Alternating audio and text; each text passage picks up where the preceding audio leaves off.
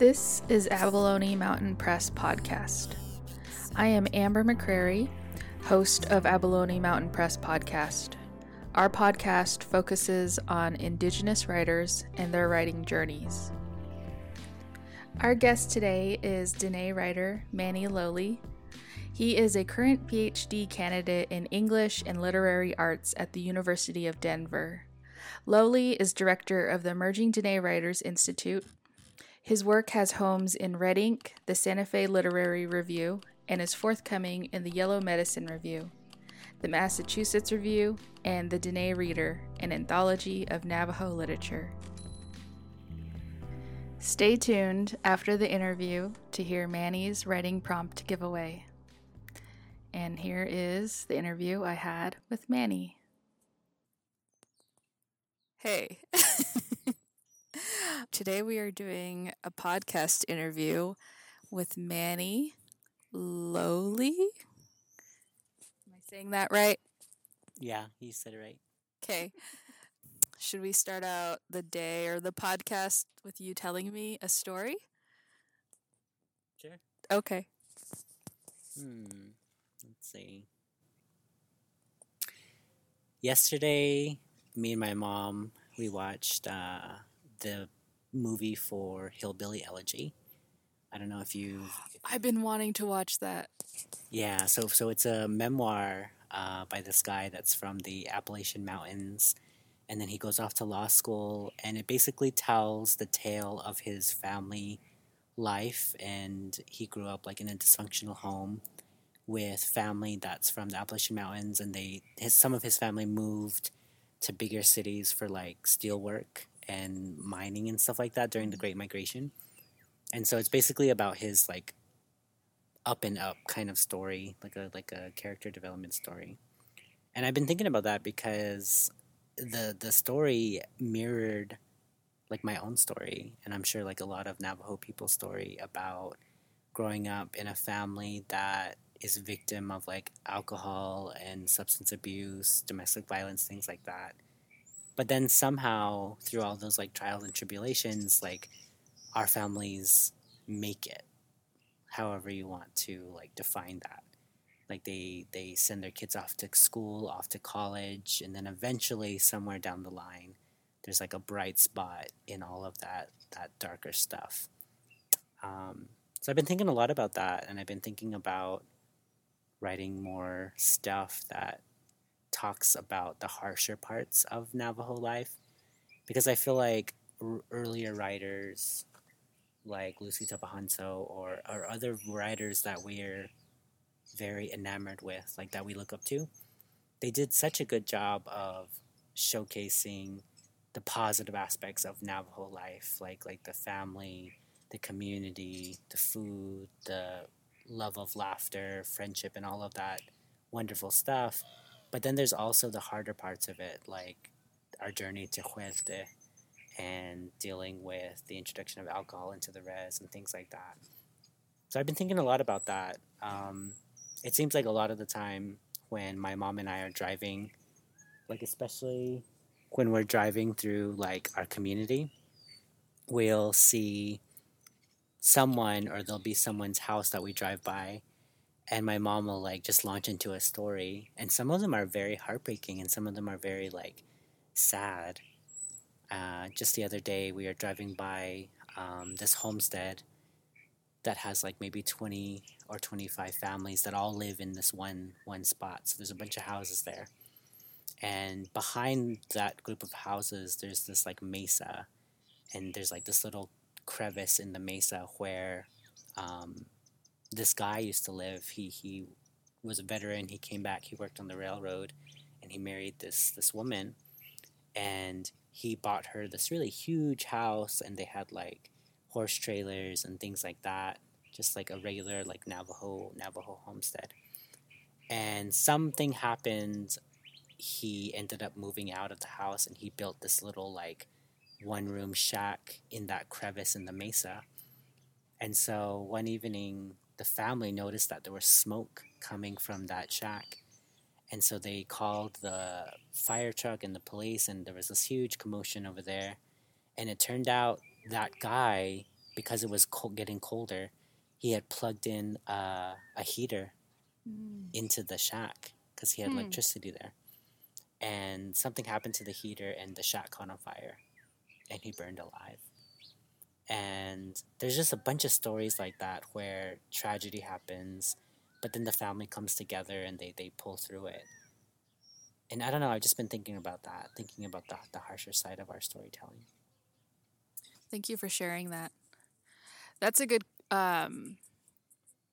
subject that you kind of mentioned. Like, sometimes I think like would it be considered under like the realm of like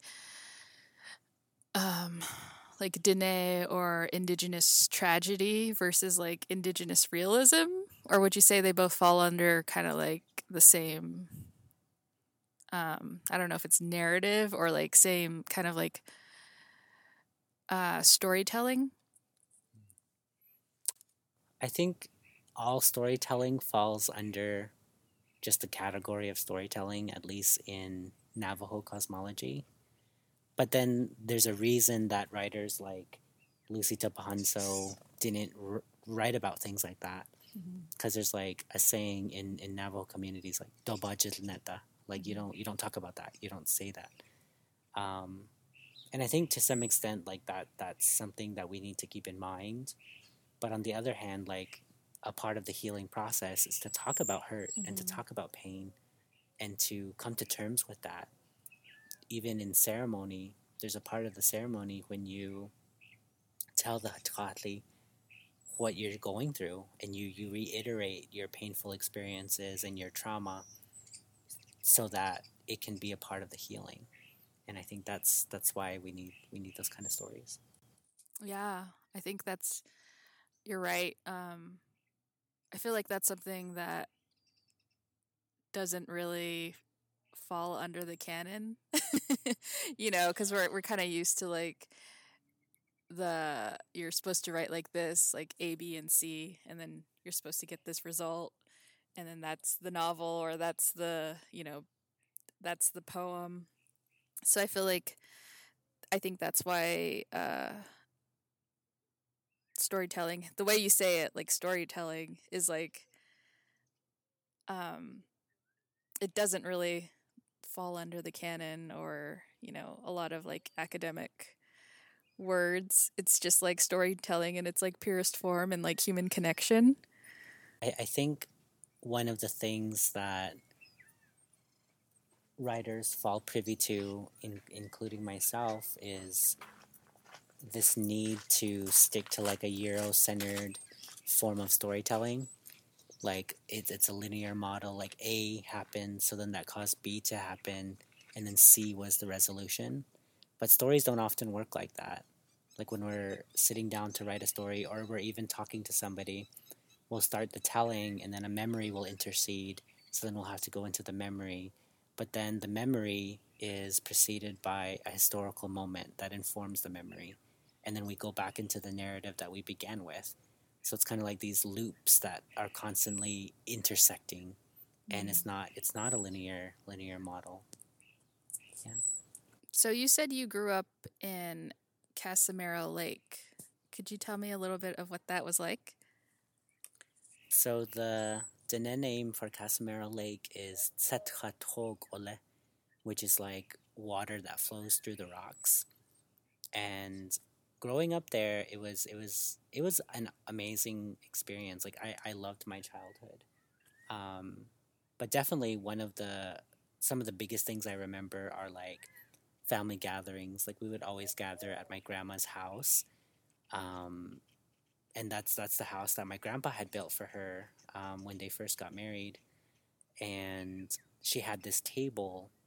It was an old wooden table, and that table reminds me of this poem that Joy Harjo wrote about how the beginning and the end of the world were going to be at a table. She describes this kind of table, and I definitely agree with that because all of our family gatherings were at that table. Like our names are etched into the table, birth dates are etched into the table, and my grandparents moved into a new house because the older house was getting old. And so we had to leave the table in there. But yeah, that's the biggest thing that I remember about my childhood was the family gatherings. But the other thing I remember too is this like feeling of isolation. Like my family was always around and we would always get together, but at the same time, the aspirations that I had made me feel like I was never going to get there because we lived in a mobile home that didn't have any electricity or any running water. And so we had to run a line from my grandparents' home to our mobile home to get electricity, but we still didn't have running water. And so I had these big dreams of like I want to be a university professor, I want to have a nice house and all these kinds of things. But living in that mobile home, it all seemed so far away. And so that's definitely a part of that as well. Um, but yeah, I love my community. Like everybody knows everybody. Um, People are really close. They help each other. Yeah. What inspired you to first write? I think one of the things that inspired me to write was a lack of representation of like a Navajo gay identity. So when I was growing up, I read a lot of like Harry Potter. I even read the Twilight series, and a bunch of different other books that were about like different worlds that were so foreign to my own. And in every story that I read, I was constantly searching for someone that identified the way that I did as a gay Navajo male, right? And I was often disappointed. Even now, I'm disappointed. Like, there aren't too many Navajo people that are writing novels. We have a lot of Navajo poets, and I think that's a testament to the beauty of the Navajo language and the Navajo worldview. It's a very poetic language and a very poetic worldview.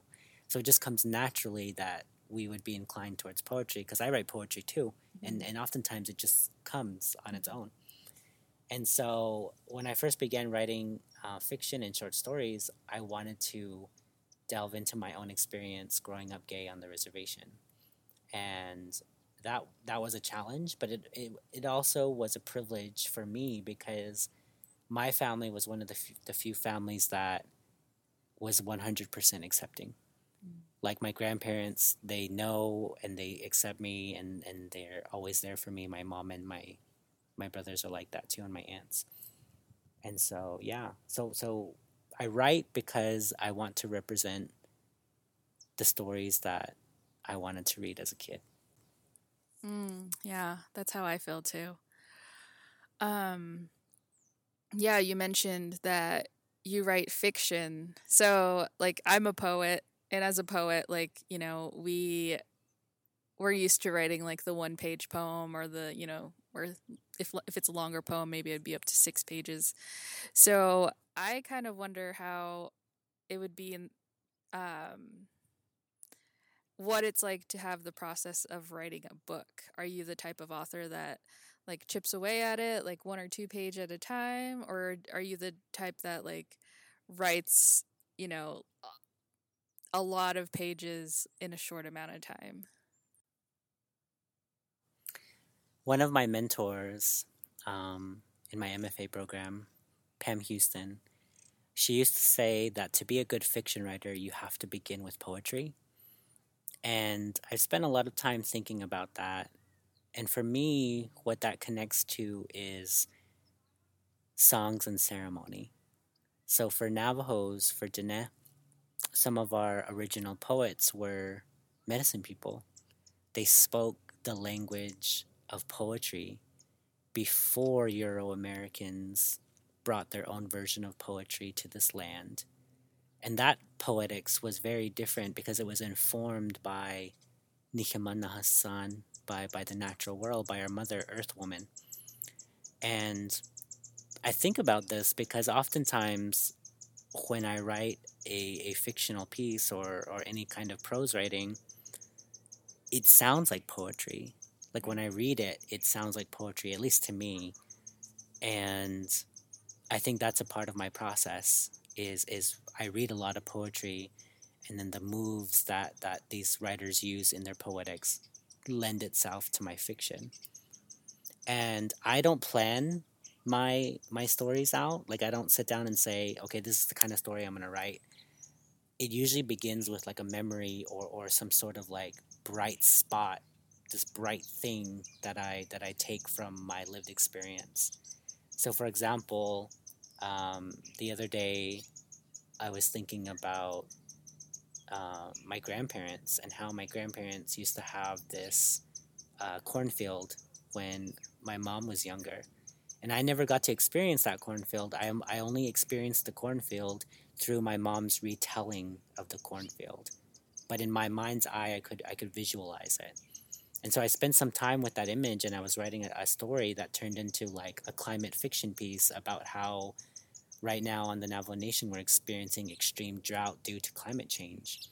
And a lot of the homes in the more rural parts of the reservation are experiencing desertification, and there are sand dunes that are forming, and these sand dunes, when picked up by the wind, they move, and some homes on the reservation are being buried under sand, and these are places where these people have lived for like generations, and they'll have to move because of these moving sand dunes. And so it began from that one piece of storytelling that my mom told to this bigger piece about climate change. And so that's the kind of the writing I do, is like it builds upon itself. It's not planned. It just unfurls. Wow. That is beautiful. Um, Speaking of beautiful, we are surrounded by beauty right now. I forgot to mention that we are doing this interview currently on Akamal Otham land, and what is also known as the Desert Botanical Gardens. And we're just, spending the day enjoying the beauty that the Sonoran Desert, has created, which is all of this beautiful cacti and quails and roadrunners. So you might hear some birds in the background while we're doing this interview. But that's I don't know. I kind of want to do all my interviews like this. Um, oh, there's a bird that just jumped onto some patio furniture. Yeah, this is my first time to the botanical gardens, and it's really funny because I drive by this. Is it Camelback? This mountain, these little mountain things right here. I think I drive by these little mountain. I forget what these mountains are called. I There's drive. Papago Park right here. I drive by Yeah. this area like whenever I visit Phoenix, and I've never been to the botanical gardens. But we saw a bunch of quail. There's like quail that are running back and forth along the trail, and there's a bunch of birds here. And I feel like they're just listening to our conversation, and they might be saying like, oh, and like he's just saying that, or he's lying. So they're fact checking us. That's funny. You are also the director of Emerging Dene Writers Institute, which is a summer writing program through Navajo Tech University. What are your favorite moments from the 3 summers Edwy has been blossoming? So every summer we have a reading series called the Eastern Dene Reading Series. And usually during the initial days of the program, that's when we invite our visiting faculty, our core faculty, into the Hogan at Navajo Technical University to give a reading of their work, to share their work and stories with the students. And it's always such an amazing experience. But I think the most amazing part of that reading series is when the writing fellows, the students that we fund to attend the program, when they read on the last night of the reading series. And it's always such a really phenomenal experience because we get to see what the students have been working on throughout the week, or they may choose to bring in material that they were working on prior to attending the program. And it's such a moving experience because one of the main goals of the program is to grow the next generation of Dene storytellers. And we really see that during that last night of the reading. And I don't know, this past reading, I got emotional because we are in the midst of a global pandemic. And I think stories are so relevant, especially now, to keep us connected to each other in online space. So that was especially moving. I think the other part that is especially salient for me is connecting with so many great writers and thinkers and community advocates. And I'm definitely thankful to have met you, Amber, and to also have met Julie, Sierra, and Natanya. You were all the core faculty this past summer, and I've gained so many friends, so many mentors through the program, and I'm sure the students have as well, the faculty have as well. So that feeling of or interconnected familiar relationships, I think that's the backbone of EDWI. Yeah, definitely. That connection. While you were saying that, I was like, how did we meet? But now I remember. We met through the Desert Nights Rising Stars writing conference through ASU. And I always remember I was like tabling with the Heard Museum because they asked me to be like I think a special guest for that week through Heard. And you came up to the table and we started talking. And I think you bought a zine. And then I met you again in Portland. I think that was the second time after Byron Aspas's. Did I say that right? Byron Aspas's panel that he did through AWP. And I just remember being like, "Hi, how are you?" And you had like this really nice like winter coat on and this big turquoise ring, and I was like, "Oh my gosh, Manny is so cool and so nice." Yeah, I don't know. I like to dress up, but I'm really friendly, I promise. Yeah, so if you ever see Manny like out and about with his like awesome fashion and like he always has the most beautiful like Danae rings on, you can say hi to him. Okay, so my last question is, besides writing, what are some other passions you have? So earlier I mentioned my grandparents used to have a cornfield before I was born. And so my immediate family, like my mom and my brothers, we didn't have a garden or a cornfield growing up. And so since we've had to live through this global pandemic, that's one of the things that's resurfacing for my family. My older brother and I, we planted a garden and some corn for my mom for Mother's Day, this past Mother's Day. And so we've been like watering the plants and like dealing with the soil and stuff. And been a very, very rewarding and emotional experience because planting corn and harvesting corn, like all the parts of the corn, is a Dene life way. And so, although this pandemic has brought about such terrible like devastation to our communities through the loss of so many of our relatives, it has also played a role in reconnecting us to some of our Dene life ways, like gardening and planting corn. And so, yeah, it's just been amazing. Like, we had squash, we had tomatoes, we had a watermelon, and we were able to gather these things from our garden and then prepare them in our house. And that was such a cool experience. And it's especially more meaningful because my nephew was able to partake in that experience as well. So we're providing him something that we didn't experience growing up, and I think that will bring back this tradition of farming in our family, hopefully. Um, so that's one of my projects. I've also been photographing more. Like, I have an obsession with birds.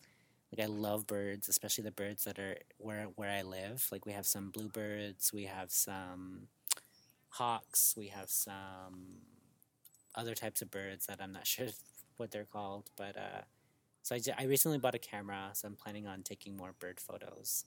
So, yeah. Cool. What's your favorite bird? I think the obvious answer is going to be a bluebird, and really, that's because they're like most common in my area. Like, we see them a lot, like especially in the morning. But it's also like the spiritual side of bluebirds. So if you see any kind of imagery of Hashiltye, talking god, he's one of the like original 12 holy beings in Diné cosmology. If you see any depictions of him, he's usually surrounded by bluebirds. And so there's this song, Doli Biyin, Bluebird song, that talks about Bluebird ascending each one of the sacred mountains in all four of the directions. And so as the bluebird is ascending the mountain, he's thinking about healing and he's thinking about positive things. And when he gets to the top of the mountain, he comes face to face with these holy people, and one of them is Hasht Eltke, talking God.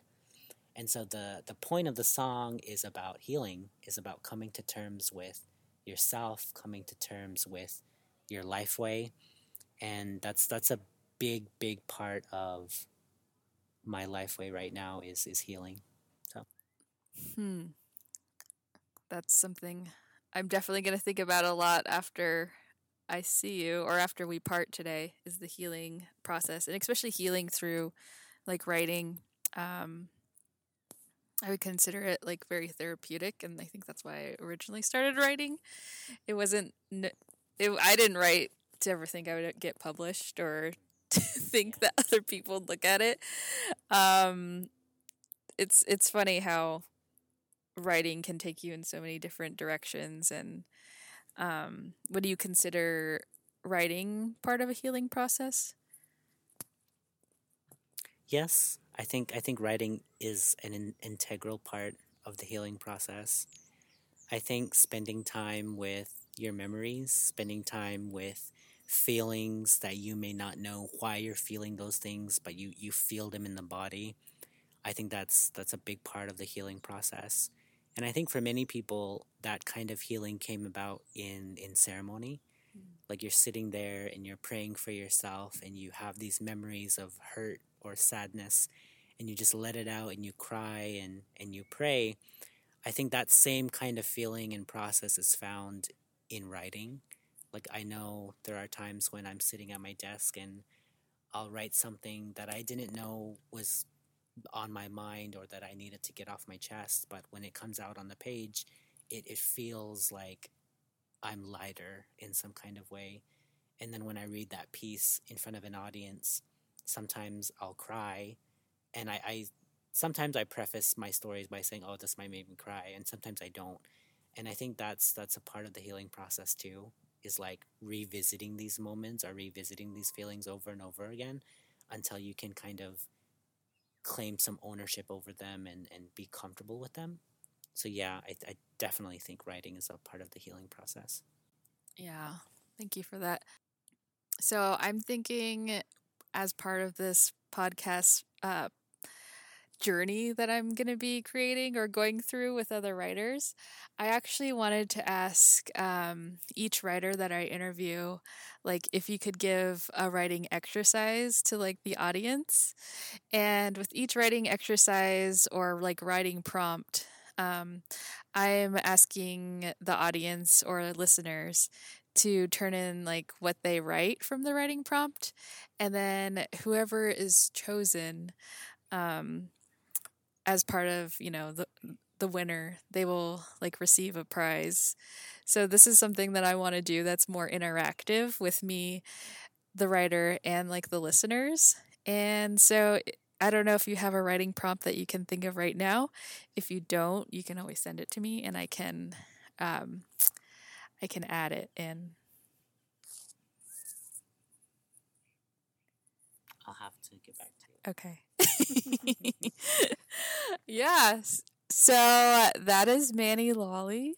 And thank you so much for answering some of my questions and coming to the Desert Botanical Garden with me and just like looking at some saguaro and looking at birds. And yeah, so thank you. Ayahet Nijone. Thank you, Amber. Nidal Ahya Nidareshnil. Thanks for having me. I appreciate it. And thanks for coming to the garden with me. I've never been here, so hopefully we can walk around some more and see more cactus. Yes. A big thank you to our guest, Manny Lowley, for doing an interview with me at the Desert Botanical Garden. So you can find his works at the Santa Fe Literary Review. Yellow Medicine Review, Massachusetts Review, and the Dene Reader, an anthology of Navajo literature. And Manny sent me his writing prompt for this episode, which is on the theme of love. So it can be in any form, such as a poem, story, essay, or even a song. So the prompt is, write about love in your language. What does love look like to you? For submission info, go to www.abalonimountainpress.com. It should be on our homepage on directions on how to submit. And we also have a tab that says AMP podcast where you can see what the writing prompt is.